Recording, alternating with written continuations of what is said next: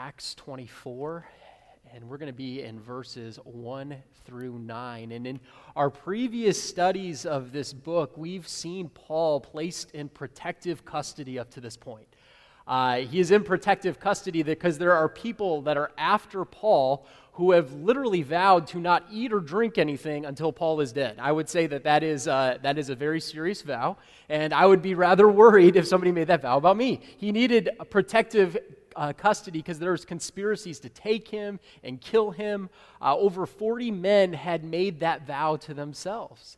And so Lysias thought, I got to get this guy out of this city. I got to hide this guy. And so he thought he was doing Paul a favor, and he sends him from Jerusalem to Caesarea, to Felix, right? He's like, Felix will fix this situation. And I remember I was talking to my daughter, and whenever I say the name Felix, she automatically thinks Wreck-It Ralph and Fix-It Felix. Like, that's a kid's movie that's going on now. And when I was growing up, there was a movie called Felix the Cat. Did any of you ever see Felix the Cat? And I remember there was a movie in the 90s, and it was Felix the Cat, but it was Felix the Cat Saves Christmas. Have any of you seen that movie? So I actually looked it up to recount the memories, and I looked at it, and it said basically every other review was never watch this movie. It's horrible. And I was like, I thought I had fond childhood memories, but I guess I'm misremembering. But what we're going to see is it's not Felix the Cat. It's not Fix-It Felix. We can really refer to him as Felix the Rat, because by the end of this, you're going to see actions that he takes that are very rat-like, that are very underhanded, and he does not have Paul's interests in mind. Felix was a terrible guy. Felix was known he was a terrible leader. He was known for the riots that would take place in his city during that time in the area. Historians, in fact, Craig Keener, who's an expert commentator on the book of Acts, says that he was one of the most corrupt rulers during this time. Not only were riots taking place, but he was actively taking bribes and kickbacks, and this is how many judicial decisions would be decided, was from these kickbacks that he would receive in these bribes. Another commentator said this: he sat as a king, but ruled as a tyrant. This is where Paul is moving. Remember, he's moving from riots, people that are taking 40-day vows that they're not going to eat or drink anything until they kill him. And now he's going to a crooked king, right, can be bought with money. This is where the situation that Paul finds himself in. And really, we have this court case now that's kind of opening up for us. Now, did any of you ever, when you were kids, you took a sick day, right? You had a sick day?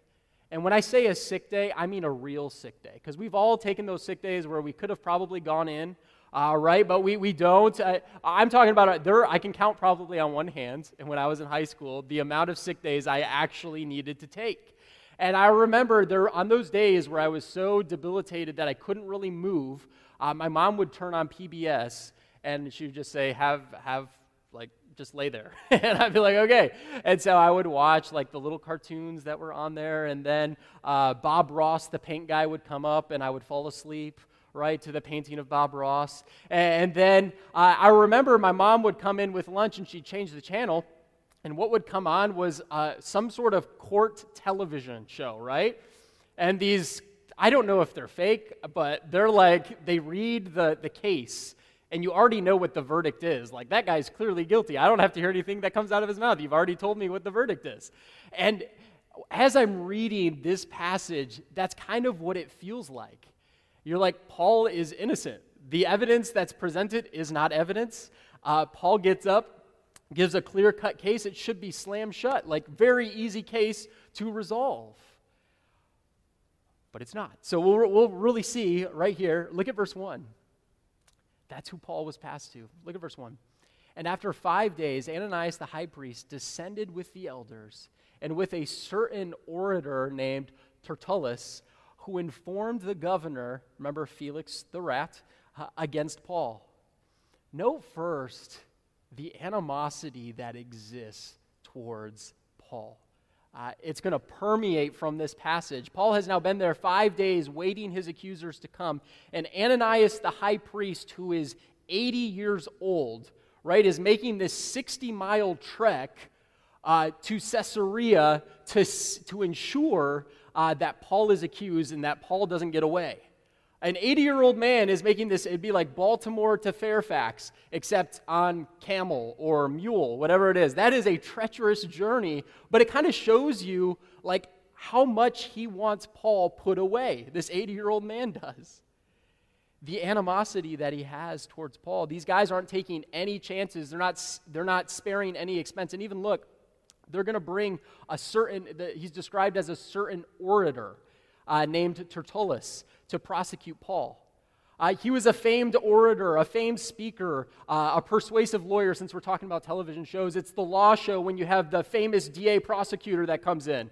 They call in the big shot to close the case. That's how they feel about Paul. They need this guy to come in and just shut him down. They brought in this big gun that just shows their animosity that they have towards Paul. And maybe it was jealousy.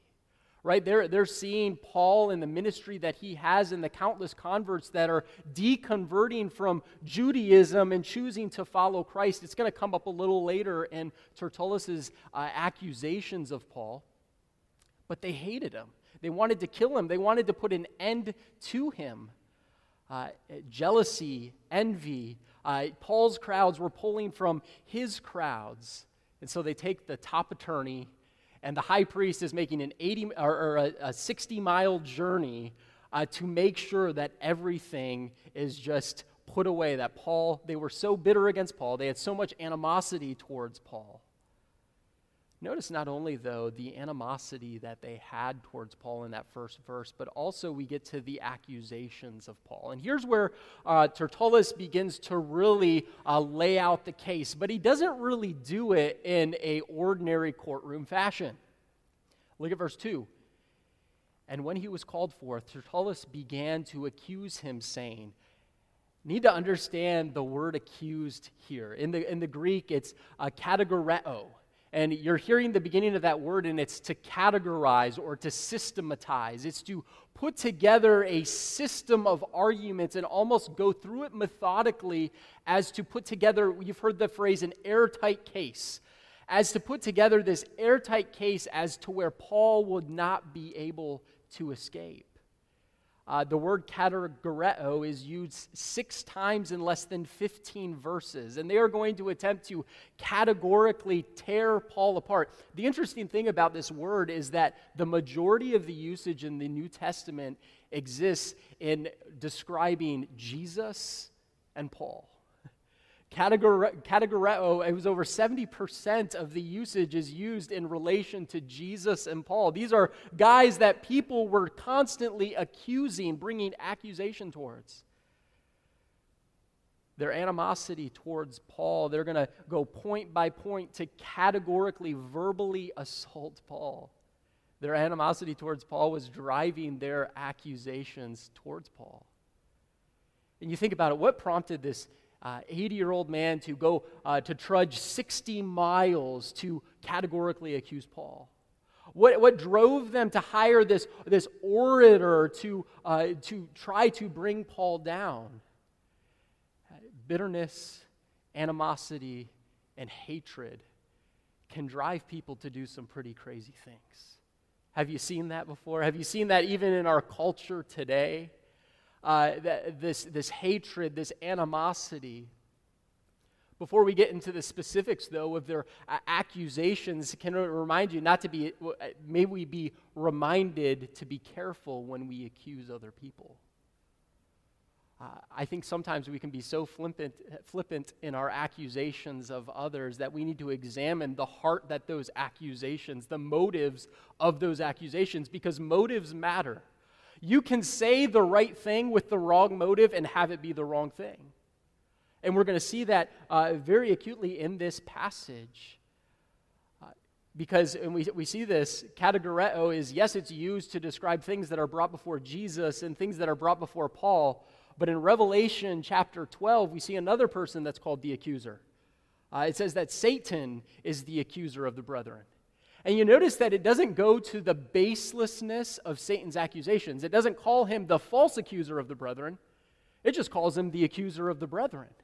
It's speaking to the animosity and the motives that Satan has. He too will travel a long way to accuse. Anytime you're tempted to accuse, can I encourage you to ask this question: what are my motives in this accusation? I think sometimes we can convince ourselves that our motives are just and pure because it may be true. But if our motives are derived from a heart that wants to see the downfall of an individual and doesn't necessarily want that person, isn't consumed with that person's repentance in the matter, what animosity are we harboring in the accusations that we make? What hatred is hiding in our hearts? The Bible says this: out of the abundance of the heart, the mouth speaketh. Anytime you're tempted to accuse, maybe you've said this. I remember I was in a church in Alabama, and they have a very, in Baltimore, I love it because it's so straight up front in your face. They're going to tell you what they think. In the South, it's really subtle. And I remember one time I was having a conversation with a lady in the church, and this lady walked by, and she said the most delightful things about this individual. And she was just talking about her hair. She was talking about all these different things about this individual.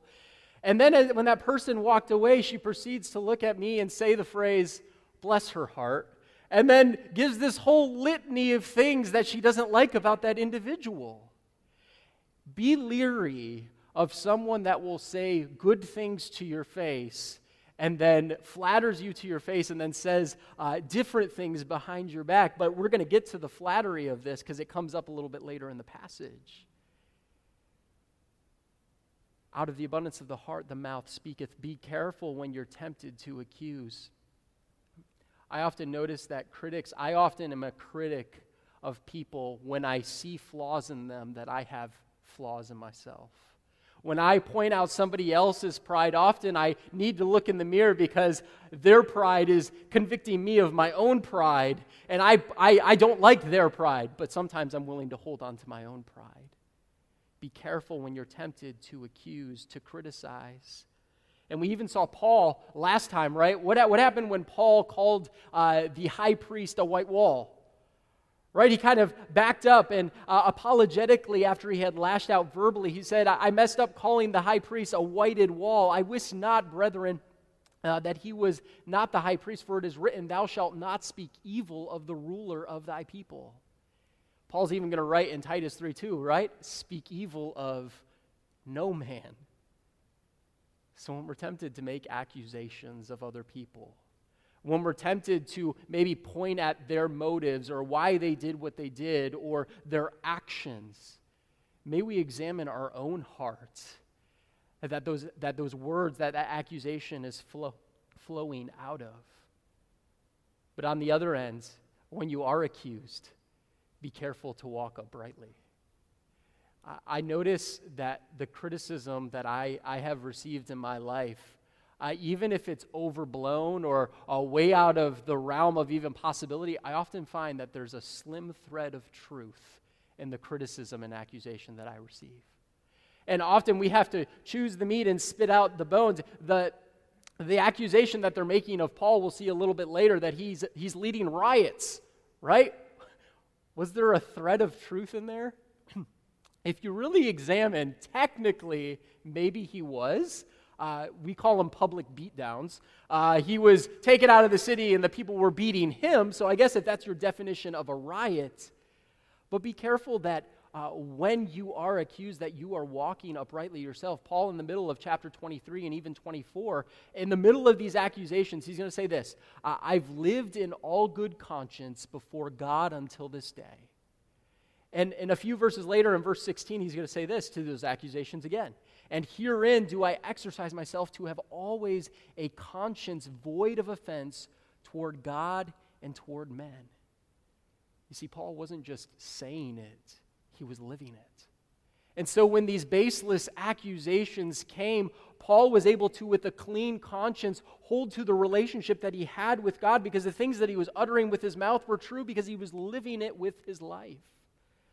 1 Peter 3:16 says this, have a good conscience, that whereas they speak evil of you as of evildoers, they may be ashamed that falsely accuse your good conversation in Christ. Notice stumping the evildoers or the naysayers is not the motive of why we do good. We do good because God has called us to do good. The stumping of the evildoers is simply a result. So when you're tempted to accuse, be careful. When you are accused, be careful. With that said, the next part of the accusation we see is the flattery of it. And here's really where Tertullus is really going to get into it. He begins his accusation of Paul with flattery to Felix. It would be like the DA coming in and commenting, "Judge, I really like that outfit. I know all judges wear that, but you look especially good in that outfit." He begins to flatter him. Remember, it's not Felix the cat, Felix the rat. Verse 2, look at what his flattery, look at what he says. "And when he was called forth, Tertullus began to accuse him, saying, 'Seeing that by thee, Felix, we enjoy great quietness in the kingdom,'" which is kind of ironic because we talked about those historians that say there were riots, people rioting in the streets. Bribes being paid, great quietness. Really, that word quietness has the idea of peace and a wholeness. Under Phoenix's reign, there was rioting all around. And then he says this, "Seeing that by thee we enjoy great quietness, and that very worthy deeds are done unto this nation by thy providence." He was a cheat and a crook. And he's saying all of these things of flattery to Felix to try to butter him up to get a certain decision made. And it's interesting to me, and we talked about this a little bit earlier, but that the most critical people are often the most falsely flattering people. They're the people that will give you these long, ornate compliments, and then the very next day they'll talk to everybody about how they can't believe you did this. These false accusations, these false flattering people, they're flattering to your face but categorically criticize you behind your back. Felix didn't care about the truth. People who are this way, they don't care about the truth. They say these praiseworthy things to try to gain advantage, and that's what Felix is doing. He's using praise and flattery to gain an advantage over somebody. I really believe Paul is revealing, this story is revealing to us something about this type of person. His flattery continues, though. "We accept it always, and in all places," look at verse 3, "we accept it always, and in all places, a most noble Felix, with all thankfulness." I mean, he's really, I can just, as I read it, I can hear the flattery. I just don't know how Felix is like in awe of what this person is saying to him. "Felix, we think you're the best. Felix, we think you're great. You do a great quietness. You've brought peace to this empire with your worthy deeds." But don't get mixed up. There's a big difference between flattering and praise. Flattering and praise. Flattery has to do with the motives of why praise is being offered. When we say things externally that we do not mean internally. When you're saying things to somebody to get a specific outcome, when you're saying things that you don't actually mean internally, flattery ignores facts. Flattery is not concerned with the truth. Flattery is just concerned with the outcome. Flattery is to gain from it. Flattery is when praise flows from our mouth but not from our heart. When we think about that, I think we would all acknowledge to some level we have participated in flattery of some sort in our lives, relationally with other people. But how many of us have participated in flattery before God? I'll read this again. Flattery is when praise flows from our mouth, but not from the motives of the heart. Have you ever been in worship before where you're praising God and you're saying maybe when you're praying, you're praising God. Good Lord, we love you. We're so thankful. And you're kind of saying those opening phrases. Now we get to what my heart really wants. And we almost use praise as a way to get the things that we want from God. And you know a heart that's been doing that, because what happens when the request is ignored or God says, no, we're not yet? The person begins to get angry because they feel like, God, I did X, I did Y for you. You should be doing this. Don't get mixed up in flattery. The Bible says this, the people honor me with their lips, but their hearts are far from me. Praising and edifying is about positively reinforcing the positive facts about another. Not in order for them to do something for you, but just for the mere fact that they embody those things, those characteristics. Then he transitions into why he's here, like notwithstanding, right? In spite of all of that, we know all of this great stuff to be true about you, Felix. But why we're here, the real matter, that I bet not further tedious unto thee, I pray thee that thou wouldest hear us of thy clemency in a few words. In fact, he's going to transition from flattery to the facts of the accusation, and they're not very good facts. Look at the facts of it. The first, they accuse his character. They accuse his character. Look at verse 5. And if you ever want to create a list of insults that will evoke a smile, we're going to walk through a few of these lists, write them down, and in a joking way, maybe try to say one of these to somebody and see the reaction that you get. We'll just start reading them. For we have found this man a pestilent fellow. That's our first one, a pestilent fellow. The first attack is on his character. Tertullus calls him a pestilent, or compares him to a plague in this passage. He speaks, the irony of the entire thing is he begins the passage speaking good about a bad man, right? And now he's transitioning to speaking bad about a good man. Look at the second accusation. He's going to accuse his conduct. We have found this man a pestilent fellow and a mover of sedition, among all the Jews throughout the world. Basically, the idea here is he's causing uprising. He's instigating riots, insurrections. He's a mover of sedition. With the revolts that had risen up, the irony of this is historians say that none of these revolts, none of these things that people were pointing to, that the accusations are made, actually occurred within Felix's jurisdiction. So even Paul getting beat up, right, it never occurred in Felix's jurisdiction. And so these are some of the accusations that he's making. Third, they accuse his Christianity or his religion. Remember, this stems from the animosity that they have towards Paul. And it drove them to the point where they could care less about the truth, and they're just all about trying to find problems with Paul. Look at the verse of what they said. We have found this man a pestilent fellow and a mover of sedition among all the Jews throughout the world, and a ringleader of the sect of the Nazarenes. Now, this is meant to be both an accusation and an insult. And I would encourage you, there's actually a lot that's I didn't really realize how much is written on this passage and a ringleader of the sect of the Nazarenes. I'm not going to dive into all of that, but I would point you to, if you want to know more about that, Answers in Genesis actually has an incredible article that's written on this that I would point you towards. It kind of talks about all of the false doctrines that arise from this one phrase. And so Nazarenes, though, is meant to be, the sect of the Nazarenes is meant to be an accusation in that Jesus was known as Jesus of Nazareth. Jews that converted to Christianity were often called Nazarenes during this time. But we know from Nathanael under the olive tree, right?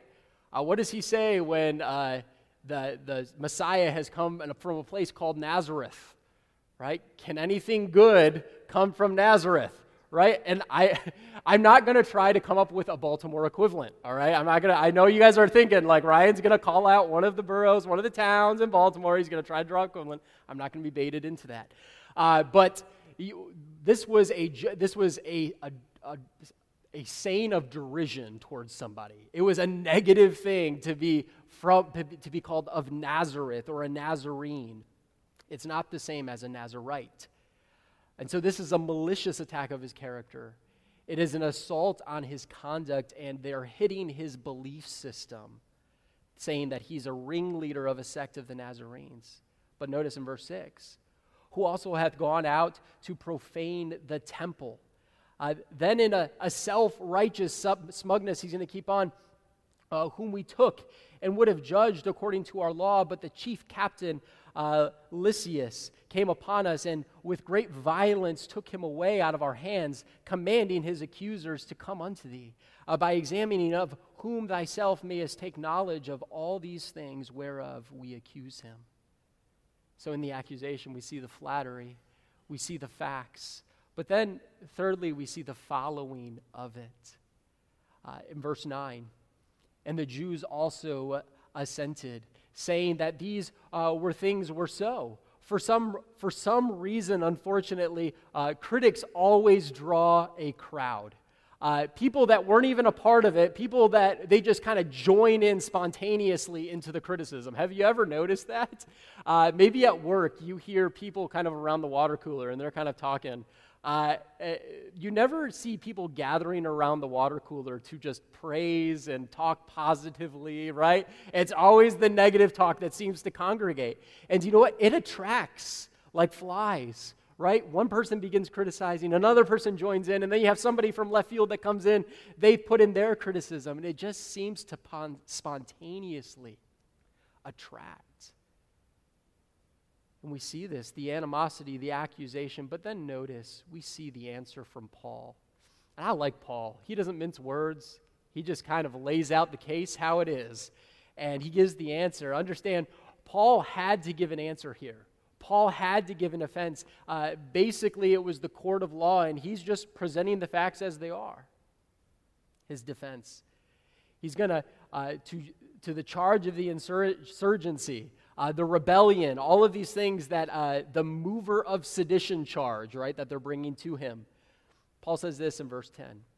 Then Paul, after the governor had beckoned him to speak, answered, For as much as I know that thou hast been here many years a judge unto this nation, I do more cheerfully answer for myself, because that thou mayest understand that there are yet but 12 days since I went up to Jerusalem for to worship. First, he says, to the charge of mover of sedition, I plead innocent because I didn't have the time. He's like, I was only out for 12 days. I couldn't have possibly organized and orchestrated these riots. He says the accusations are false because I had no time to put them off. In verse 12, he's going to say, because there's no testimony. Not only was there no time, there was no testimony for the actions that I did. Nobody came forth to provide specific testimony. Look at verse 12. And neither found me in the temple disputing with any man, neither raising up the people, neither in the synagogue nor in the city. No time. I only had 12 days. No testimony. There's nobody to my revolts that's witnessing that. Look at verse 13. He says in verse 13, he's going to say there's absolutely no truth to it. Neither can they prove the things whereof they accuse me of. He lays out his defense really quickly, really succinctly, lays it out there, and gives this declaration. Look at verse 14. But this I confess unto thee, that after the way which they call heresy, so worship I the God of my fathers, believing all things which are written in the law and in the prophets, and have hope toward God, which they themselves also allow, that there shall be a resurrection of the dead, both of the just and the unjust. And herein do I exercise myself to have always a conscience void of offense towards God and towards men. His defense is essentially no possible way is this. Our doctrines, he begins to say, I'm well within my rights. I'm well within the law of these allowances. Look at, thirdly, his details. He retells the story the way it actually happened. He's going to rebut the account that Tertullus gives. And look at what he says in verse 17. Now, after many years, I came to bring alms to my nation and offerings, whereupon certain Jews from Asia found me purified in the temple, neither with multitude nor with tumult, who ought to have been there before thee an object, if they had aught against me. Or else let these same here say, if thou had found any evil doing in me while I stood before the council, except it be before this voice that I cried standing among them, touching the resurrection of the dead, I am called in question by you this day. His defense is not only is there no possible way, his declaration is what I believed these laws allow, but then the details of this, he's going to recount the actual story of how it actually happened. It's as if at that point he just kind of, Your Honor, I rest my case, kind of walks away.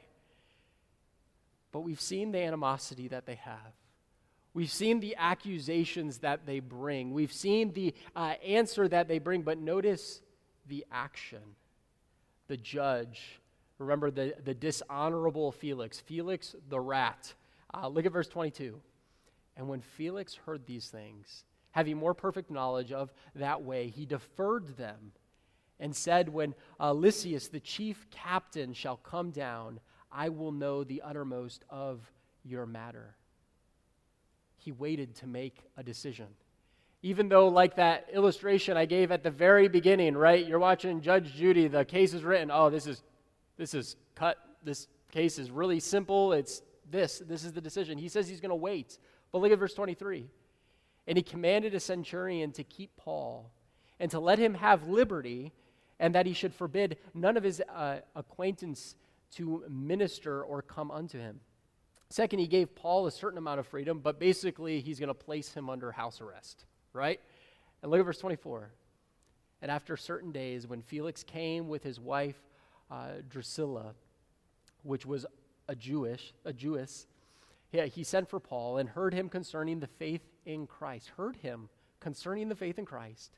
And as he reasoned of righteousness, temperance, and judgment to come, Felix trembled and answered, Go thy way for this time.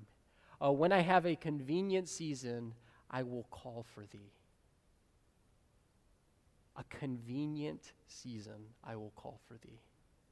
Paul lays out the gospel message. Felix had some understanding of this Jesus of Nazareth. He had a working understanding of what it was, and so he goes to Paul, and we're told that Paul reasons with him righteousness, temperance, and judgment. Righteousness, God's gold standard, right? Holiness. Not by works of righteousness, which we have done, but according to his mercy, he saved us. For they, being ignorant of God's righteousness, set about to establish a righteousness of their own. He hath made him to be sin for us who knew no sin, that we might be made the righteousness of God in him. Our need for temperance, our falling short, our helplessness. Paul is expounding the gospel to this man. And then the nearness of judgment, that it is appointed unto man once to die, and after that, judgment. He expounds Paul in the great detail that I'm sure a man of Paul's elite ability is able to explain and expound the gospel in a way. And what is his response in all of this?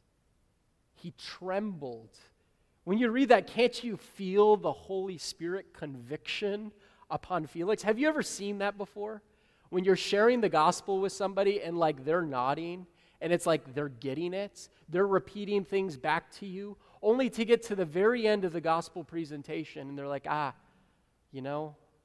that's great for you, that's not for me. Or, I'm just not ready. And Paul has to kind of feel like, forget the court case, Paul kind of has to feel like, man, you're so close. You're so close. But then look, we really see an insight to Felix's motives in verse 26. What does the Bible reveal about Felix's heart? He hoped also that money should have been given him of Paul, that he might loose him, whereof he sent for him the oftener and communed with him. The Bible tells us what about money? Not that money is the root of all evil, but the love of money is the root of all evil. This is such a perfect example that we see a man forsake the peace and hope of the gospel for a bribe. We see him exchange the righteousness of Christ for monetary gain. I don't know if you kind of see the similarities between even our culture today. If you talk about the gospel and the cost of the gospel, we forsake, culture actively forsakes the gospel because it's going to cost too much. I like to think that Paul was just super disappointed in Felix. More than just the house arrest that he's under, this man doesn't see it. This man doesn't understand. Look at verse 27. But after 2 years, Porcius Festus came into Felix's room, and Felix, willing to show the Jews a pleasure, left Paul bound. He gave up on his conviction from the Holy Ghost and gave into the desires of the Jews. Right? He put down the convicting of the Holy Spirit. Look at that. He's trembling at the Holy Ghost conviction in his life, but now he's trembling at the Jews. So close, yet so far away from making the right decision. I want us to leave here with something really practical today. And when I was going through this passage, I'm the type of person that when somebody starts making accusations about me, like I got to come up with my case, right? I got to have my list of reasons of why they're wrong and all these different things about how to go through false accusations. And I'm going to show them, I'm going to rebut their argument. And if my wife went to go get our daughter, if she was here, she'd be like, yes. And but what do? We've all been falsely accused at some point in our lives. We've all had somebody that has said something, whether malicious, trying to malign us, or accidental, maybe not intentionally. But in those moments, is your greatest frustration that you're being falsely accused in that moment? What do we see Paul do? Paul is living out the words of Jesus. Jesus told us this was going to happen, right? Remember the Beatitudes? Jesus gives us this list of blessed, blessed, blessed. And the very last one that he provides, he says this: "Blessed are ye when men shall revile you and persecute you, and shall say all manner of evil against you falsely for my sake. Rejoice and be exceeding glad, for great is your reward in heaven. For so persecuted they the prophets which were before you." Paul probably heard this teaching that Jesus gave. He experienced this teaching that Jesus gave. And if I had to summarize this in a statement, it'd be this: blessed are those who value being right with God above all things. Blessed are those who value being right with God above all things. And I'll say it this way: blessed are those who value being right with God over being right in an argument. Blessed are those who value being right with God above being right in a conflict. You see, at some point in life, we all suffer, we all die, we all have this satisfaction or this suffering that we experience in life, but with it, we have the satisfaction that we know that our suffering has purpose. That Jesus told us these things were going to happen to us. In fact, Jesus experienced them. And I love how Hebrews describes when Jesus is about to go through the most false accusations. So we talked about that word, katarezo, right? We talked about that word, and the time it's used the most in Jesus' life is when he's going through the trials of the cross. What does Hebrews tell us about that time, that trying time in Jesus' life? Hebrews 12:2, it says, "For the joy that was set before him, Jesus endured the cross." Jesus was able to go to the cross with this joy that he had because of the joy that was set before him, because of the countless multitude that he knew that was going to come to salvation through his death on the cross. Because in it, he was fulfilling the will of the Father. And understanding that we can have a similar joy through the trials and tribulations of life, through the false accusations of life. Blessed are those who value being right with God above all things. I think just witnessing Paul in this trial, witnessing Paul and a pastor teaching faithfully through this passage, it's very clear from his life that he valued his relationship to God. In the times of conflict, in the times of trouble, may we be people, may those conflicts not pull us further away from God, but may we even more lean into God in those moments of trial. I'm going to close in a word of prayer, and we'll be dismissed. Lord, we thank you for your word. God, we thank you for these 9 verses and the example of Paul. God, we thank you for his life and what it exemplifies to us. God, I pray that in the midst of the false accusations that we receive, in the midst of the hurt that we experience from people saying things to our face, but then saying something different behind our back. God, in the midst of the hurt and anguish of life, I pray that we would lean even more heavily on your word and on our relationship with you. God, we thank you for the hope of the gospel. God, we thank you for the Spirit's conviction in our life that leads us in the way that we should go. God, and I pray as we leave this place today that as we experience the hurt, as we experience the sorrow, may you, through your Spirit, direct us wholesale into your Son and fully lean on our relationship with you. God, we thank you for what you're doing here at Rosedale. I pray you bless us as we leave. God, and you keep us safe as we return. God, we pray all of these things in your blessed name. Amen.